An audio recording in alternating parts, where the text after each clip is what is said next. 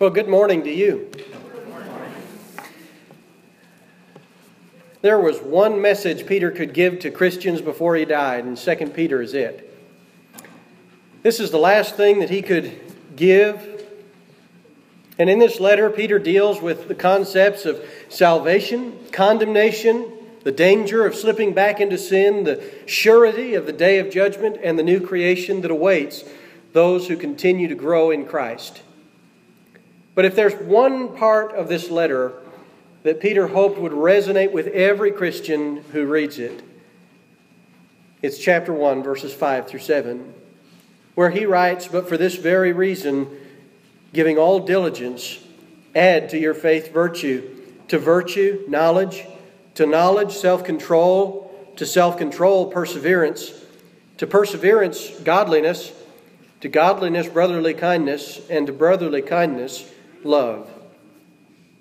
In our scripture reading this morning from verses 12 through 15 of the same chapter, Peter, if you'll allow me to say it in my own words, Peter says, I know that there's nothing new here. And yes, you've heard it all before, but it's so important that I'm going to say it again and again until the day I die, so that when I'm gone, you can still remember it as though I'm standing there saying it to you again. He wants it burned into our brains so that it never leaves us. The things that are so important for us to hear over and over again are the items in the list of verses 5 through 7. These are the keys to godly life. And if you apply these things across the board to every part of your life, you will be pleasing to God as a Christian.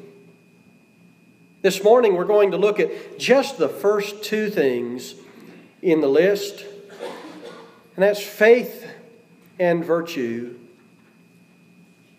And Peter teaches us about both of those. But let's start a little bit before he actually mentions faith. Looking at 2 Peter chapter 1, and you look at verse 5, and he says, "For this very reason, applying all diligence." He begins by referencing all the things God's done on our behalf. His divine power in verse 3 has granted to us everything pertaining to life and godliness. Again in verse 3, He called us to salvation by His own glory and excellence. Verse 4, He's granted us precious and magnificent promises. And again verse 4, according to those promises, we become one with Him, having escaped sin. And verse 5 is the way we begin to respond. It's the way we respond because of all the things that God has done. We respond with urgency and dedication to making the necessary changes in our life so that we may please God who's done so much for us. And so he begins with a word. And if you're looking in the New American Standard Bible, they use the word supply. In your faith, supply moral excellence. I like the way the New King James and the New International Version put it. They just have the word add. Add to your faith.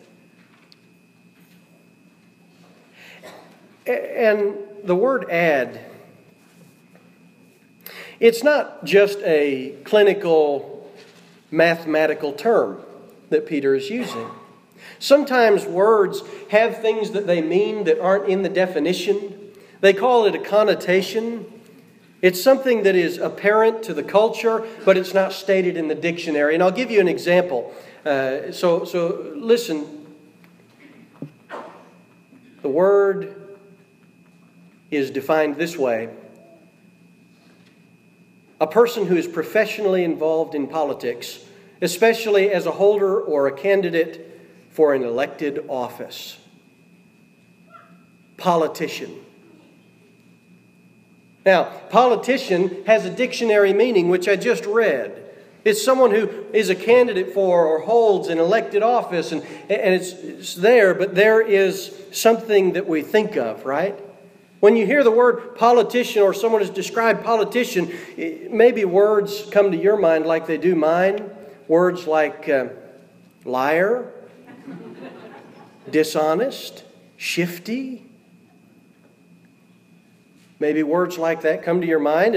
And you know, if you say, no, those words don't come to my mind, I don't think of that at all. It's a terrible way to think of someone. Well, would you take it as a compliment if I said, well, you sure seem like a politician? Would anybody here think, oh, well, he means I'm fit for public office? That's exactly what he means when he said, no, of course not. There is a connotation with that word. To us, it means more than what the definition says. And when Peter uses this particular word, add, there was a connotation to that word. It meant more than the dictionary meaning. The word translated add or supply conjured up images of a grand play. There's a master poet, a great poet, written a masterpiece, and he's gathered the players together. And then one person would play the role of financer.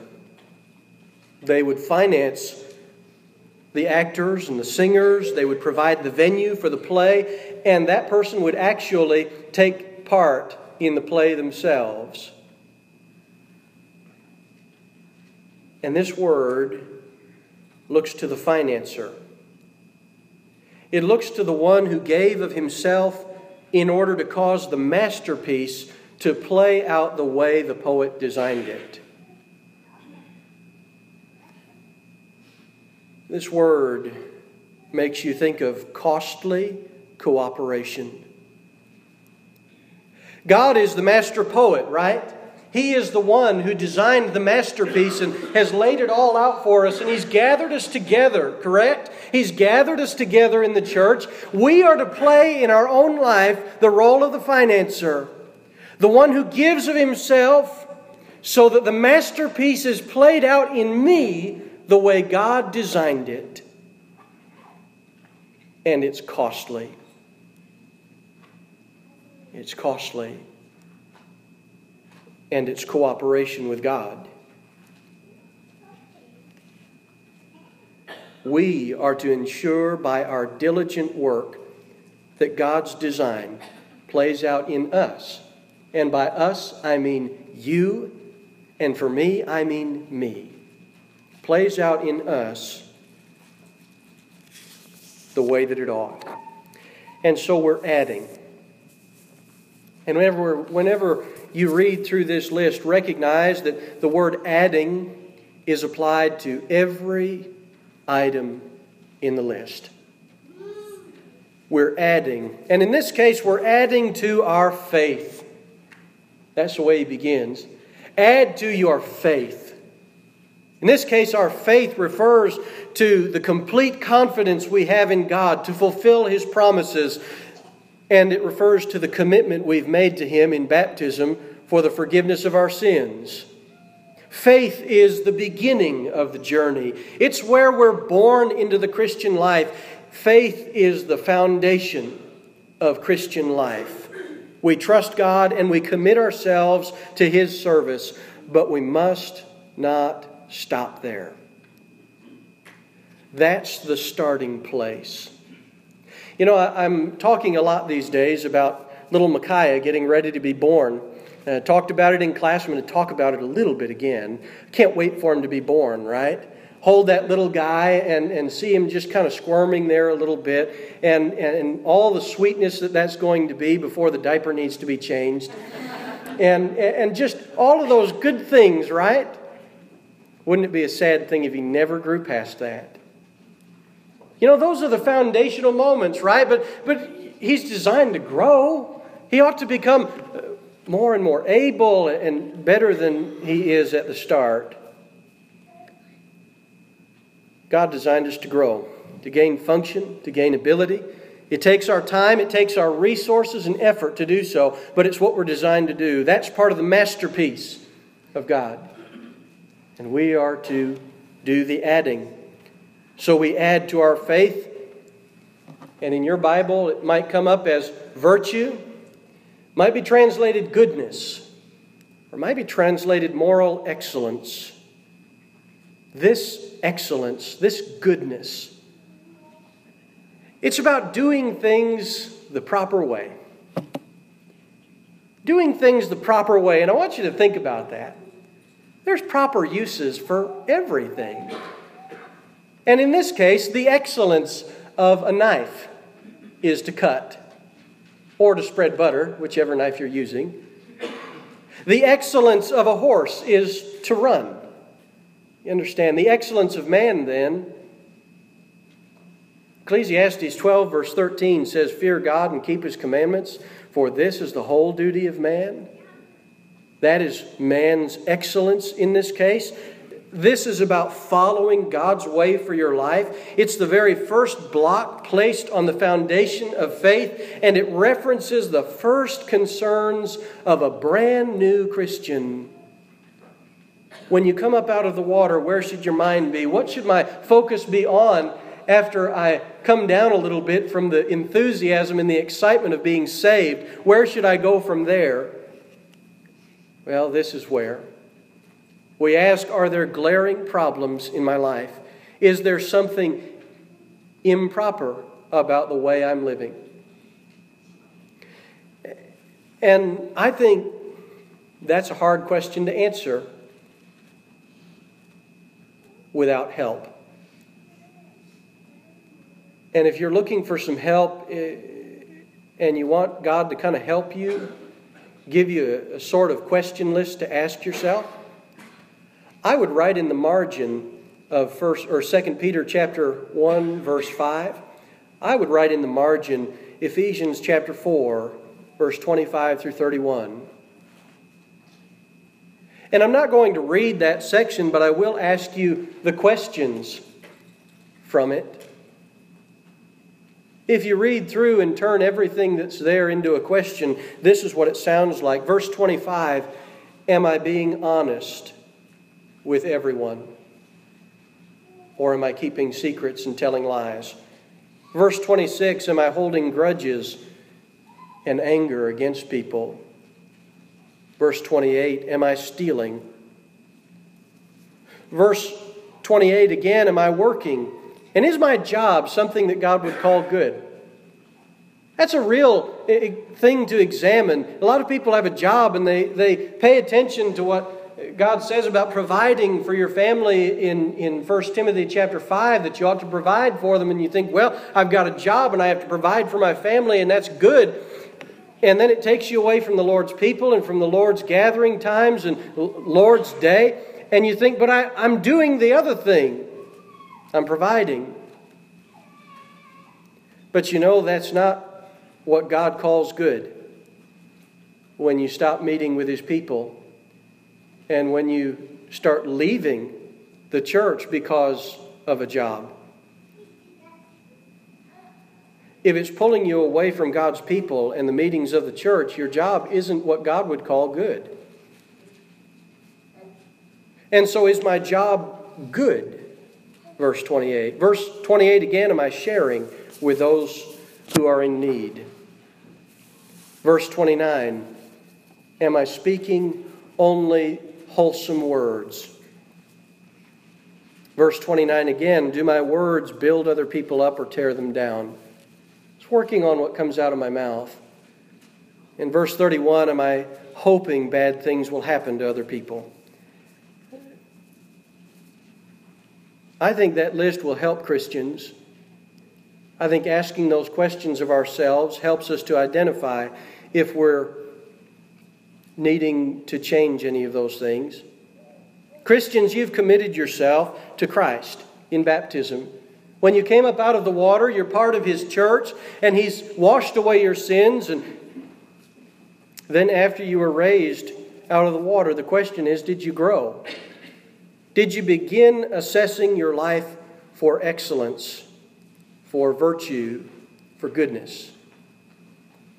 I think these questions we just asked, based on Ephesians 4, 25 through 31, I think those will allow us to add goodness to our faith.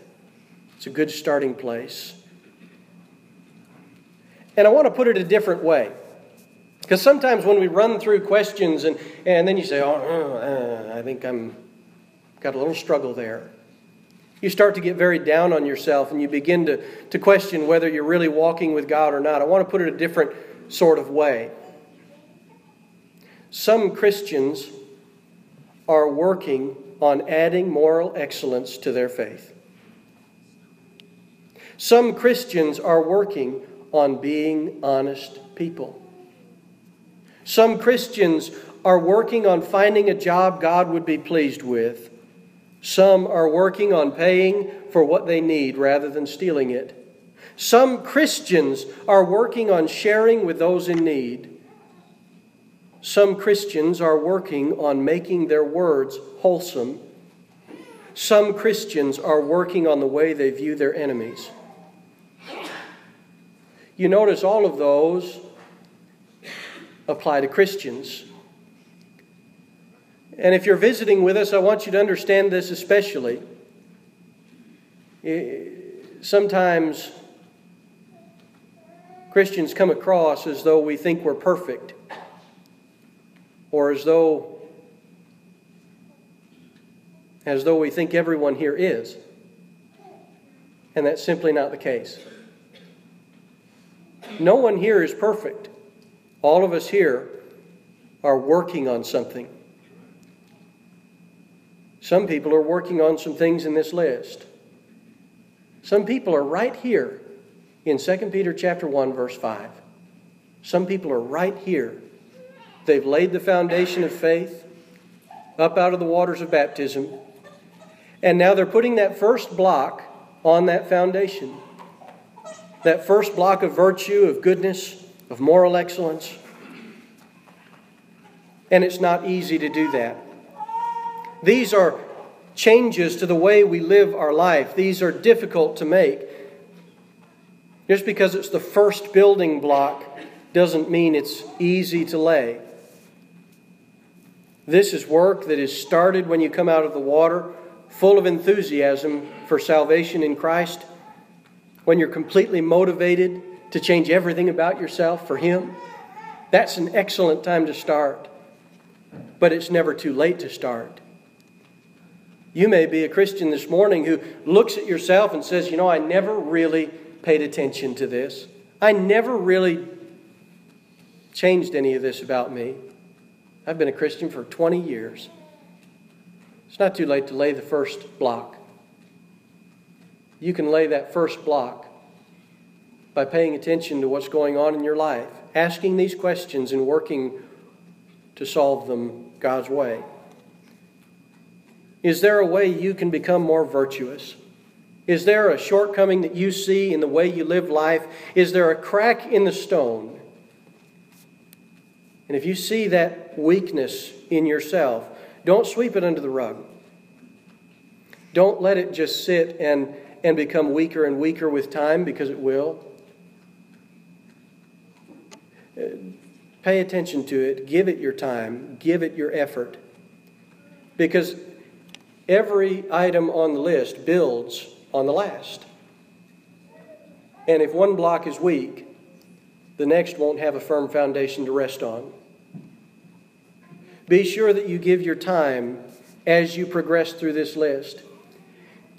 And wherever you're at, we will probably pass by it in this series of lessons more quickly than it can be solved in your life. So be aware of that. This is not a series of 4 or 5 weeks where at the end of it all of us are going to be these perfect Christians. Not going to happen. Remember, the purpose of studying this is not to get it all right the first time you read it. The purpose is for each of us to identify where we are, to see where we need to be growing, and then to grow in that area and progress to the next. Take time with these things. Consider each one as we progress through. Find out where you stand so that you can make progress in the way that pleases God. This morning, if you're a Christian who needs our prayers to strengthen and encourage you as you examine your life, we're going to be singing a song in just a moment, and you can come to the front and we'll pray together. And if you're not a Christian, but you recognize that you've not yet committed to Christ through baptism for the forgiveness of your sins, but you would like to be forgiven of your sins through His blood, today is a good day to lay that foundation. Jesus will add you to His church, and together, you and God will lay the foundation of faith in Him for your life. If that's what you need to do this morning, we're here for you as well. But as we end, remember, if anyone has a spiritual need, we're here for you. Don't leave without making it known and being served. If anyone has a spiritual need this morning, the invitation is for you. So please come forward as we stand and sing.